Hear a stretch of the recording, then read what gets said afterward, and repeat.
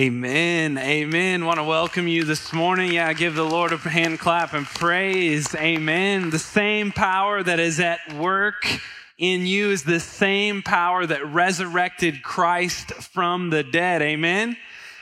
Amen. Welcome back. Thank you for joining us online. If you are online with us, thank you for being here in person. We have moved on from the book of Jonah, out of the belly of the whale, out of Nineveh, out of all of those things that we have learned, and we have moved to the book of Acts, where we're going to see the power of God at work amongst his people, amongst his church. Often you have to know where you have come from to know where you are going. We have spent a great deal of time this last spring talking about 90 years here at Northwest. We have spent a considerable amount of time researching, interviewing, and talking about what God has done through the 90 years of our church's existence. But as part of our story as the church that meets here at 23rd and Drexel Northwest Baptist, we need to go back to the beginning, the story of the church, the story in which God would use some people dedicated to him, empowered by the Spirit to accomplish his purposes and fulfill the mission of Christ. Really, I entitled this series, The Power of God, because every single sermon that you hear from the book of Acts is all about the power of God in his Spirit, empowering the work that he wants to accomplish through his people. The word in the Greek for church is ekklesia. It means an assembly or a gathering. And oftentimes this assembly or gathering is around an idea. If you break down the word in the Greek, ek means out of, kaleo means called out. It is the assembly of ones who have been called out. And guess what? This assembly of ones that have been called out is around an idea. And this thought process of what the church actually is, it is actually in what we see in the book of Acts, is the church is a movement of God, a gathering of people who are moving because God is driving the church. Sometimes we view the church as an institution or an LLC. Sometimes we view the church as a building or as a program. I'm going to church. I did my church today. Yet the church that we see in Acts is a movement. The danger of the church in every age is to cease being a movement and become instead a ministry that provides service to people. Or even worse, a place for people to simply attend. That's not the church. That's not what we see in Acts. That's not Northwest Baptist. It is a people coming together under the banner of Christ to proclaim good news to a world in need of good news. Amen? So let me ask these questions before we get started with our series. Are we, as a church, just doing ministry, running an institution, or are we a part of a movement? For you, is the church a place you attend, or is it a movement that you are personally a part of? When we look at the book of Acts, this is Luke's second book. The second volume, if you will. The first book is the Gospel of Luke. Luke is the author, and it is a continuation of the ministry of Christ. Really, that's what the church is. Jesus continued. God has now given us the Spirit of the living God to be the body of Christ here on earth. Michael Green says this in his book, 30 Years That Changed the World. He says this: 3 crucial decades in world history is all that it took. In the years between AD 33 and 64, a new movement was born. In those 30 years, it got sufficient growth and credibility to become the largest religion the world has ever seen, to change lives of hundreds of millions of people. It has spread into every corner of the globe and has more than 2 billion adherents. It has indelible impact on civilization, on culture, on education, on medicine, on freedom, and of course, the lives of countless people worldwide. And the seedbed for all of this, the time when it took decisive root, was these 3 decades. It all began with a dozen men, a handful of women, and the Spirit came.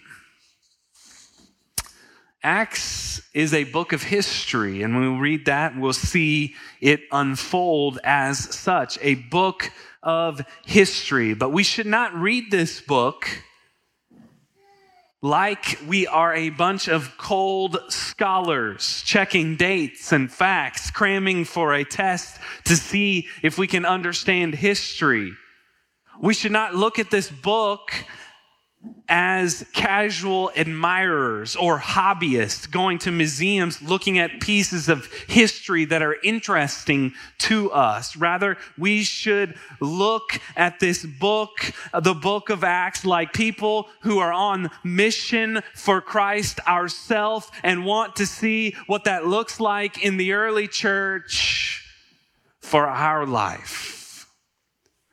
And when we look at this book, we're going to rejoice at the greatness of our God that does awesome and mighty works that spur us on to be the church today in 2020. Amen? So let's look at the book of Acts, chapter 1, verse 1. If you'll stand with me in the reading of God's word, we're going to start here.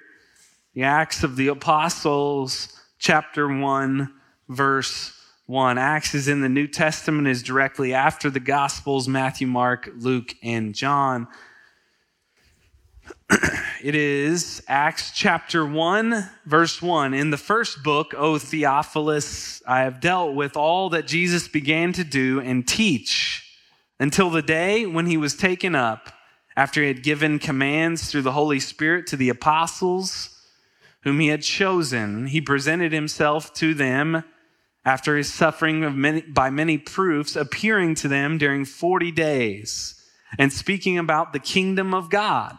And while staying with them, he ordered them not to depart from Jerusalem, but to wait for the promise of the Father, which he said, "You heard from me, for John baptized with water, but you will be baptized with the Holy Spirit not many days from now."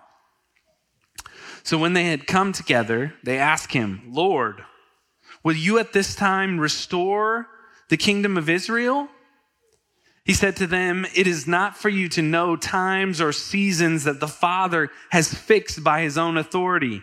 But you will receive power when the Holy Spirit has come upon you, and you will be my witnesses in Jerusalem and Judea, Samaria, and to the ends of the earth." And when they had said these things, as they were looking on, he was lifted up, and the cloud took him out of their sight. And while they were gazing into heaven as he went, behold, 2 men stood by them in white robes and said, "Men of Galilee, why do you stand looking into heaven?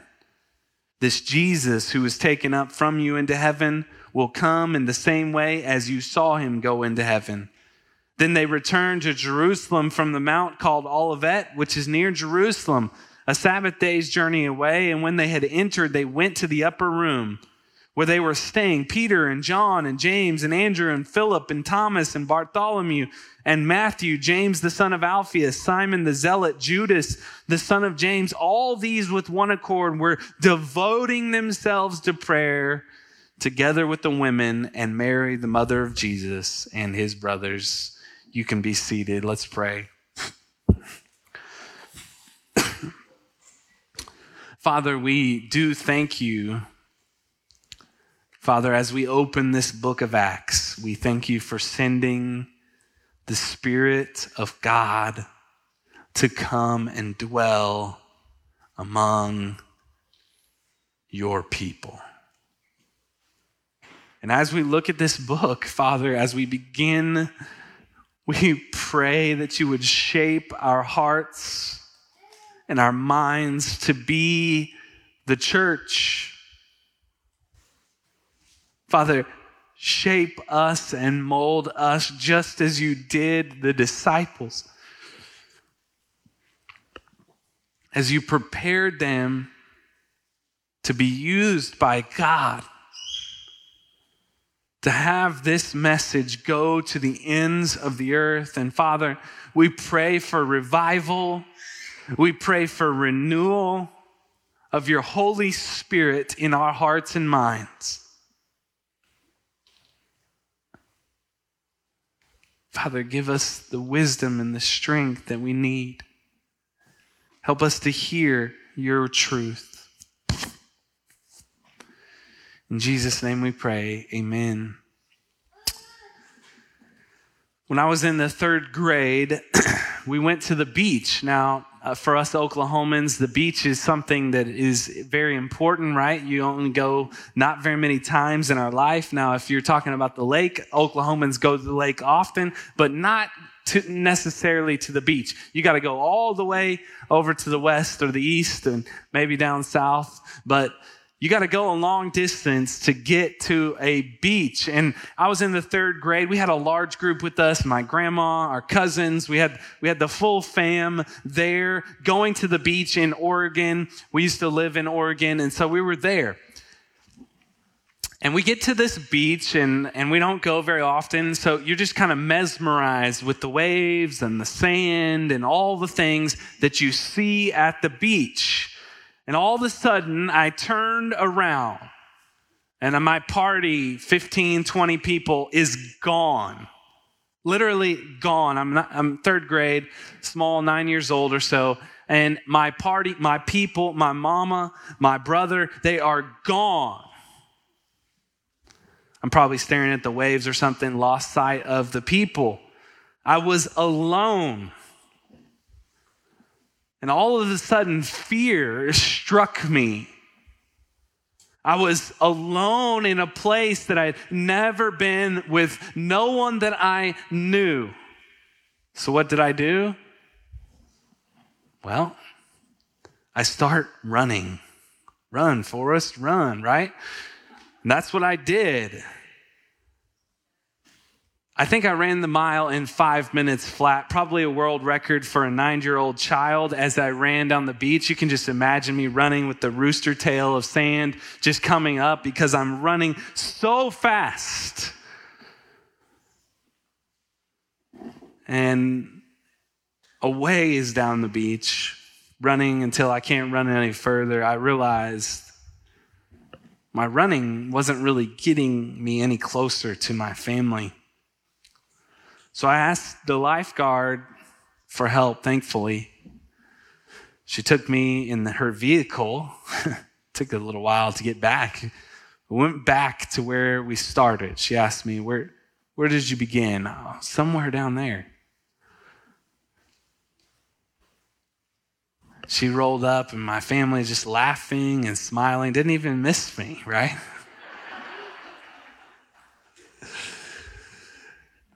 Looking at this exquisite sandcastle. They had turned around, veered off, and they were all looking at this sandcastle. I missed the sandcastle.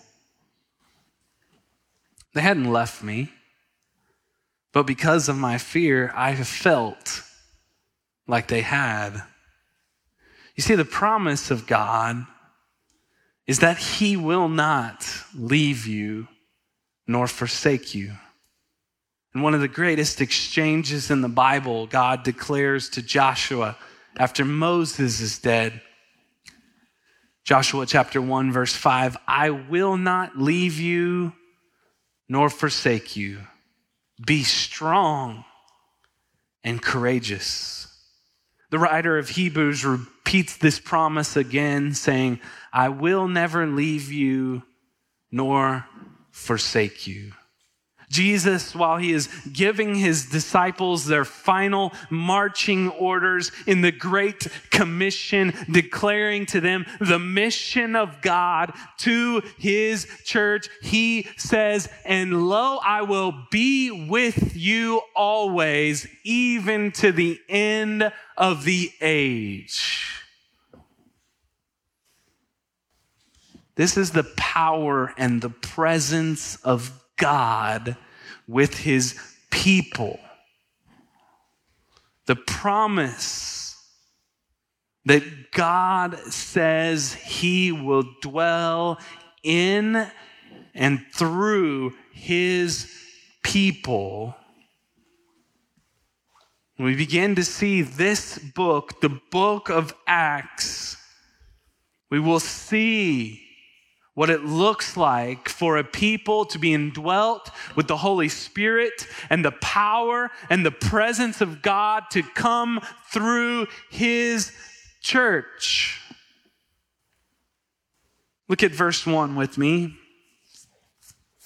In the first book, O Theophilus, he writes to Theophilus, who we think may be some ruler or some person in charge, as he writes Luke and Acts to Theophilus. I have dealt with all that Jesus began to do and teach until the day when he was taken up, after he had given commands through the Holy Spirit to the apostles whom he had chosen. He presented himself alive to them after his suffering by many proofs, appearing to them during 40 days and speaking about the kingdom of God. And while staying with them, he ordered them not to depart from Jerusalem, but wait for the promise of the Father, which he said, you heard from me. For John baptized with water, but you will be baptized with the Holy Spirit not many days from now. This is our first point this morning, and it is thus: the Lord promises the Spirit will come. The Lord promises that the Spirit is coming. Now, this is the second volume for Luke, who is a doctor. Luke would actually travel with Paul on his second and third missionary journeys. Luke has displayed Jesus in the Gospel of Luke in exquisite detail, showing Christ's compassion for all people. And he shows at the end of Luke something. He shows the death, the burial, and the resurrection of Christ. And he's telling us, I have told you all the things that Christ has commanded in my first book. This is now Jesus continued. Why? Because all of Scripture is pointing to Jesus, and the church is pointing back to Jesus. Luke 24:27. And beginning with Moses and all the prophets, he interpreted to them in all the scriptures the things concerning himself. So Jesus is telling his disciples all of the Old Testament is pointing to Christ. And Luke is going to tell us in Acts all of the New Testament, or the church, is pointing us back to Christ. And while staying with them, he ordered them not to depart from Jerusalem, but to wait for the promise of the Father. Thanks, love. Appreciate that. My wife is such kind, loving. She even knows when I need a drink of water. And while staying with them, he ordered them not to depart from Jerusalem, but to wait for the promise of the Father, which he said, you heard from me, for John baptized with water, but you will be baptized with the Holy Spirit not many days from now. I'm going to show you 3 places where the Holy Spirit is promised by God in Scripture.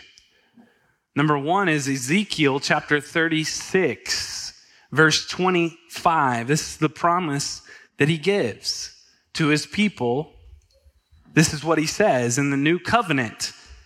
I will sprinkle clean water on you, and you shall be clean from all your uncleanliness. From all your idols, I will clean you. Water is representative of cleansing. Water is also representative of the Holy Spirit. The Holy Spirit's cleansing of his people. And I will give you a new heart and a new spirit I will put within you. I will remove the heart of stone from your flesh and give you a heart of flesh. And I will put my spirit within you and cause you to walk in my statutes. And be careful to obey my rules. Now, this is the Spirit of God that he is promising to put into his own people. Now, how does he do this? He does it through Christ. You see, Christ allows the presence of God to dwell in his people. Remember in the Old Testament, they had a place called the Holy of Holies, the place where God himself dwelt. No one could enter this place as God is holy and righteous. Remember the guy who is trying to hold up the Ark of the Covenant, and he puts his hand on the Ark of the Covenant and he dies. Why? Because he can't be near the presence of God. Magnificent, the holy, the righteous, the awe of God has now come to us. Why isn't it like it was in the Holy of Holies where the priest could only enter once a year and he had to do all this ritual cleansing just to be able to enter into the presence of God? How can God's presence now live among us? Because the blood of Christ covers our sin.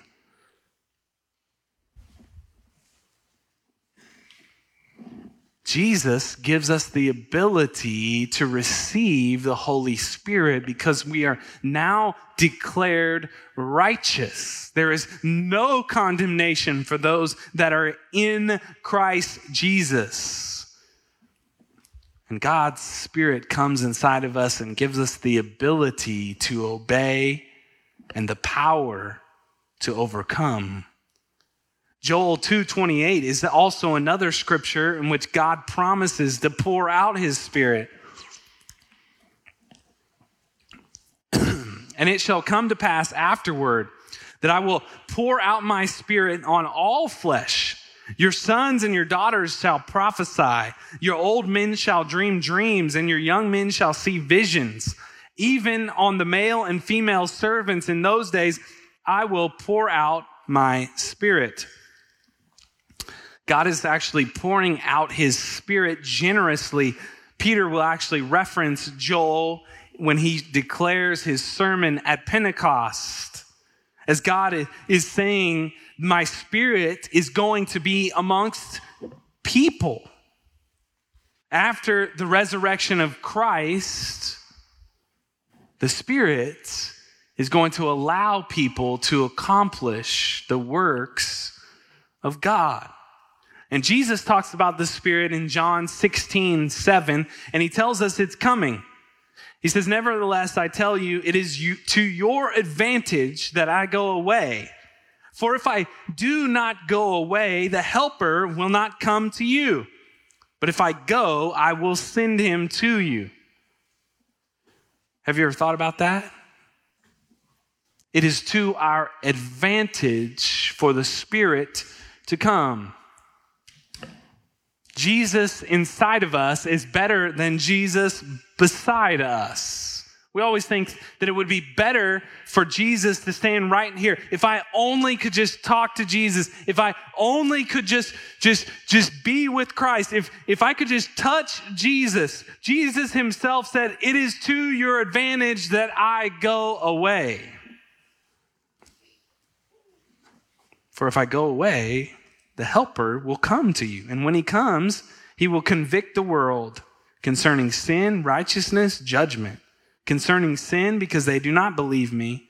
Concerning righteousness, because I go to the Father and you will see me no longer. Concerning judgment, because the ruler of the world is judged. I still have many things to say, but cannot bear them now. When the Spirit of truth comes, he will guide you into all truth. For he will not speak on his own authority, but whatever he hears, he will speak, and he will declare to you the things that are to come. He will glorify me. For he will take what is mine and declare it to you. All that the Father has is mine. Therefore I said, he will take what is mine and declare it to you. A lot to say here, but the Spirit is doing what? Is convicting sinners that they need a Savior who is the righteous one, Jesus, and they must repent and believe in him or else face judgment. What does the Spirit want to do? Wants to glorify Christ. And how does the Spirit glorify Christ? Convicting people of their sin, pointing them to the only righteous one that can save them, so they don't have to face the judgment and the wrath of God. The promise of the Spirit coming, the presence of God among his people. We see this in verse 5 is when she talks about baptism. John baptized with water, but you will be baptized with the Holy Spirit not many days from now. Verse 5, the word here, baptized, is immersed. When the Spirit comes, he will immerse you. You will be covered in the Spirit. You will be made clean. Titus 3:5 and 6 talks about the work of regeneration or new birth, which is by the Spirit of the living God. Titus 3:5, he saved us not because of our works done by us in righteousness, but according to his own mercy by the washing of regeneration and renewal of the Holy Spirit, whom he poured out on us richly through Jesus Christ, our Savior. The Spirit is the living water in which we drink from. We are immersed in the presence of God, which comes to dwell inside of us. I just had to take this time to kind of give you a picture of the Spirit, because we're going to be talking about the Spirit throughout the book of Acts, and we have to understand the theology behind the Holy Spirit, the third person of the triune God, God the Father, God the Son, and God the Holy Spirit, or else we don't understand what God is doing. But God is sending his presence to dwell amongst his people, to dwell in his people, in his church. And he promises that it would come. Verse 6, so when they had come together, they asked him, Lord, will you at this time restore the kingdom of Israel? He said to them, it is not for you to know times or seasons that the Father has fixed by your own authority, but you will receive power when the Holy Spirit has come upon you, and you will be my witnesses in Jerusalem, Judea, Samaria, and the ends of the earth. This is point number 2 this morning. The power of God drives the church to be Christ's witnesses. The power of God drives the church to be witnesses for Christ. Can you be a witness without the power of God? It's really the question. Oftentimes we try, and we will fail. the disciples open this section with a valid question. Is this the time to restore the kingdom of Israel? Is this the time where we make it like it should be? Are we still going to be under Roman authority and law? Is there still going to be sin, pain, suffering? Or did the cross make that end? I mean, today we could ask the same questions, right? Is the coronavirus going to end? Is Jesus coming back in 2020? What's going to happen?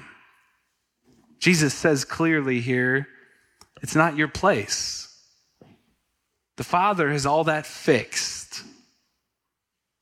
But your job, what you're supposed to do, what you're supposed to think on, that's this. You will receive power when the Holy Spirit has come upon you, and you will be my witnesses. Jerusalem, Judea, Samaria, and to the ends of the earth. Now think about this. We often think about this as our location. We think about the central location of where we are. In our church, we would use the terminology of home, city, state, United States, world, Jerusalem, Judea, Samaria, the ends of the earth, extending those regions. Jerusalem is our city. Judea is our state. Samaria is our nation or surrounding our state, and then the ends of the earth. But think about this. Jesus asked them to go to Jerusalem. What just happened in Jerusalem 40 days ago? He was crucified. They hate Jesus in Jerusalem. And guess what? In turn, they hate his disciples. So go to a city where they hate me and be my witnesses there. And then go to Judea and Samaria. If you're familiar with Samaritans or the Good Samaritan, you've often heard that Samaritans are often not liked or hated by Jews. Jesus calls the disciples to go to a place where they hate you, and then go to a place, Samaria, where you hate them. And then, by the way, go to the ends of the earth. Go to a place you've never been before. So let's get this straight. The plan is to go to a people that hate us, then us to go to a people that we hate, and then to go to places unknown. That's the plan. Witness Christ there. That is the plan. I want you to wait, because the power and the presence of God must go with you. So you want to be a witness for Christ? The power and the presence of God must be leading you in the Spirit. You want to be a church that is a witness for Christ? It better be the power and the presence of God dwelling amongst his people. You know, we can have all the best plans, the best programs, smiling faces when we greet people. When people gather here at NWBC, at Northwest Baptist Church, nothing is going to cause them to repent and believe upon Christ other than the power and the presence of the living God through his Spirit. It is not enough to be a good church. The church must be filled with people who are filled with the Holy Spirit. Just as when Solomon filled the temple, the Spirit of the living God fills the temple that is God's church, his people. God cleanses them up, he dwells among them, and he uses them for his work. That's why we come up here and we preach the word.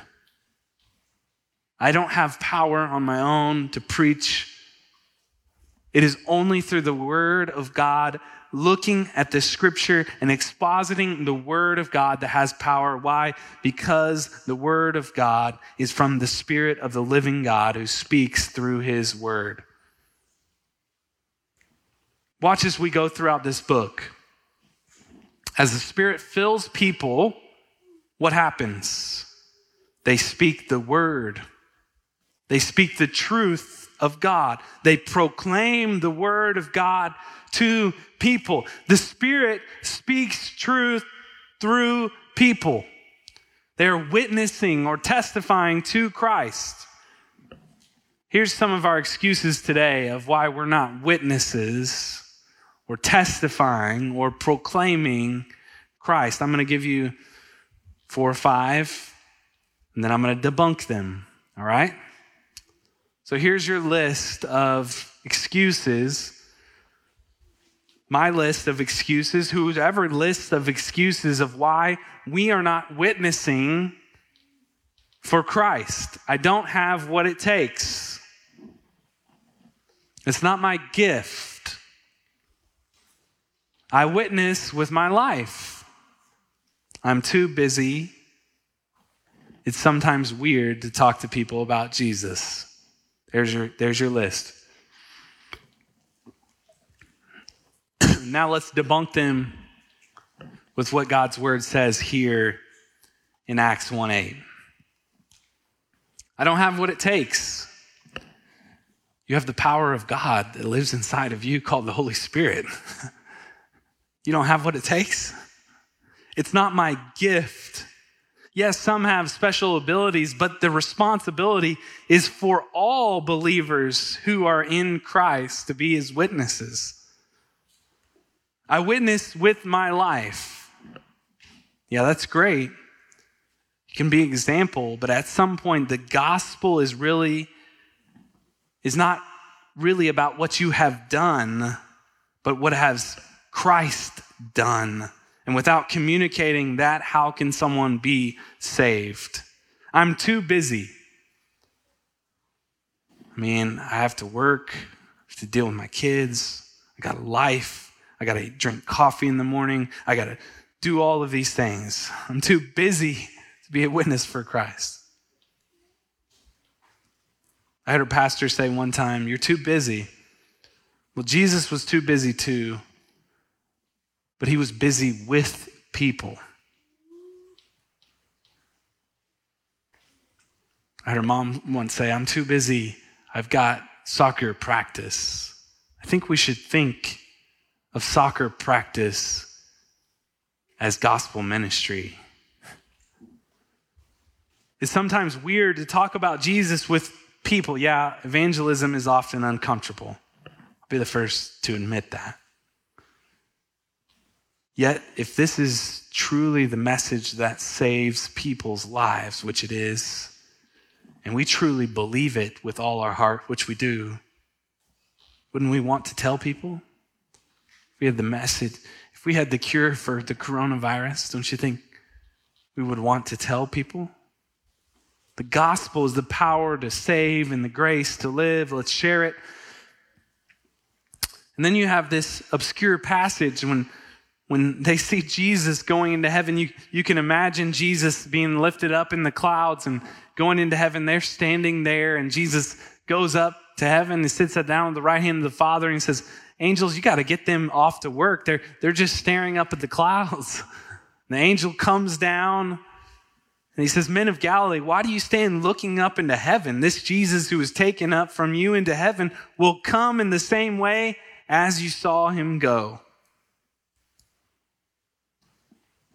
It's time. He's coming back. But before he comes back, you have a job to do.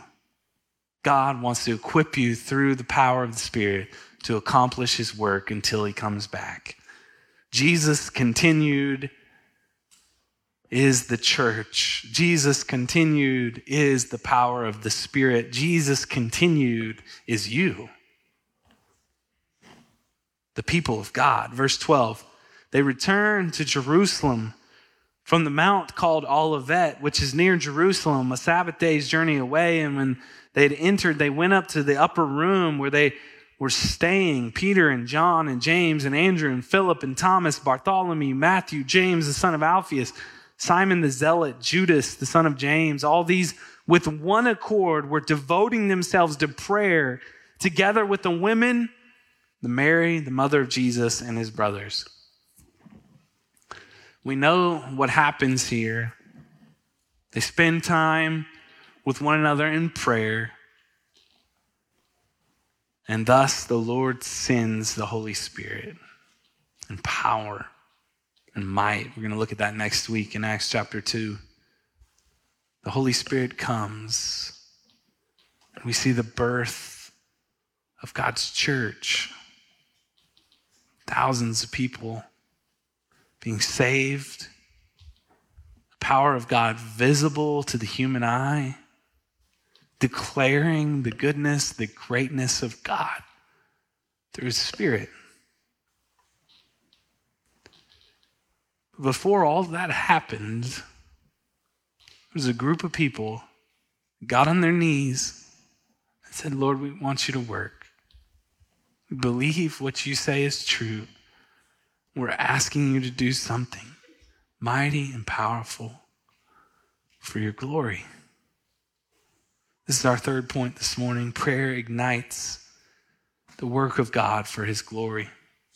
Prayer ignites the work of God for his glory.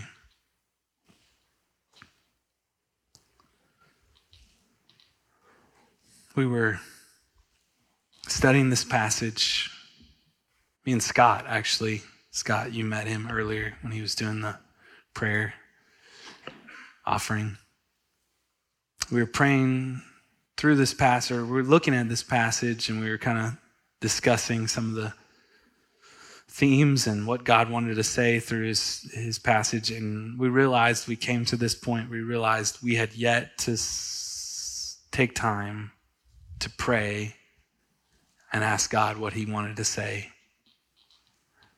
in this passage. Scott got on his knees and we began to pray and ask the Lord to work through his Spirit. How many times do we do that? We begin to run instead of asking the Lord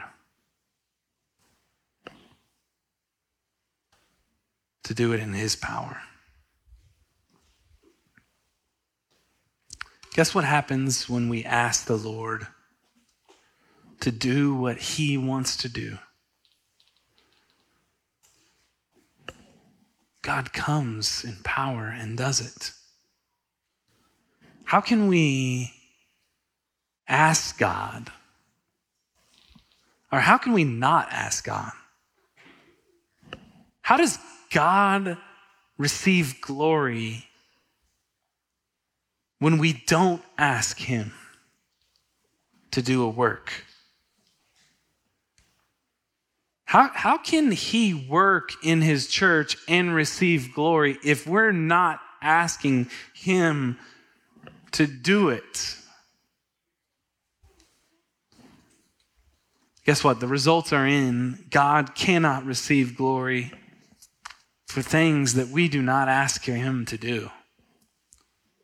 Why? Because we believe that we do not need him to do it. Every work of God comes about through prayer. You're going to see here in Acts, prayer and the work of the Spirit go hand in hand.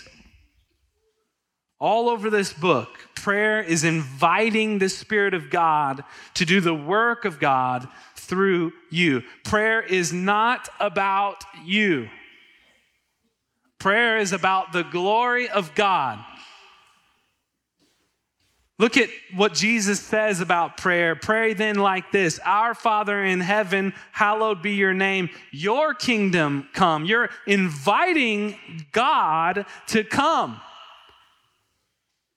to work in and through you, to do what he wants to do. Your will be done on earth as it is in heaven. We ask God to do his work by the Spirit through prayer. This is the problem that we have in the American church. We thought Christianity was about us. We were told, be Christian. You can be saved for you and your benefit. God wants to save you so you don't go to hell. No, God wants to save you for his glory so that he can transform your life to glorify him with it. Or how about this?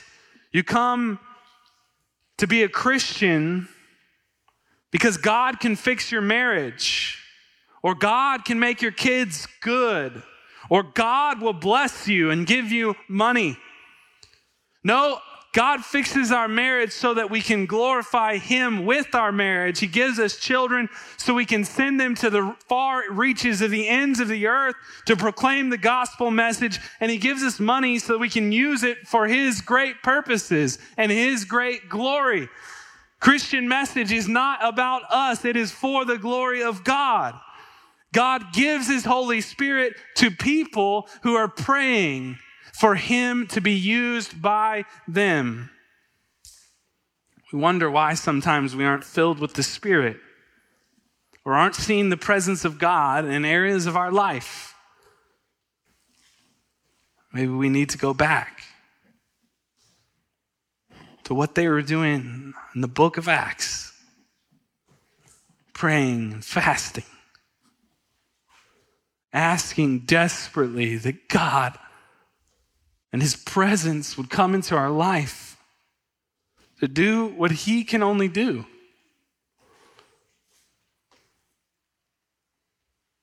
Asking God to ignite our hearts with a passion and a flame for the presence and the power of God.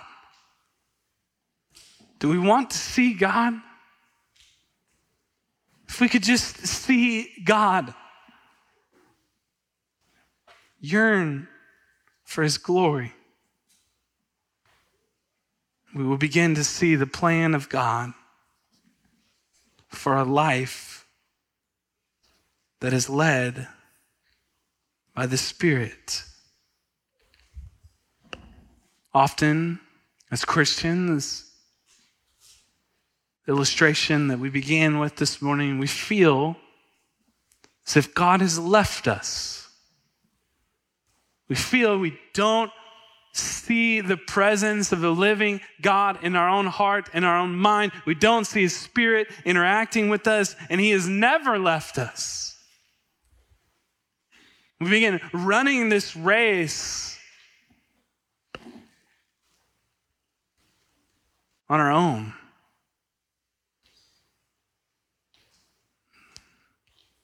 Sometimes we need the Word of God, people around us to speak truth and say, no, go back. Go back to the starting point. Go back to when the gospel was fresh in our life. Go back to where Christ died on the cross in your place. Begin to ask the Lord to use you, because he's never left you. Ask the Lord to do a work and watch the power and the presence of God do a work in your life.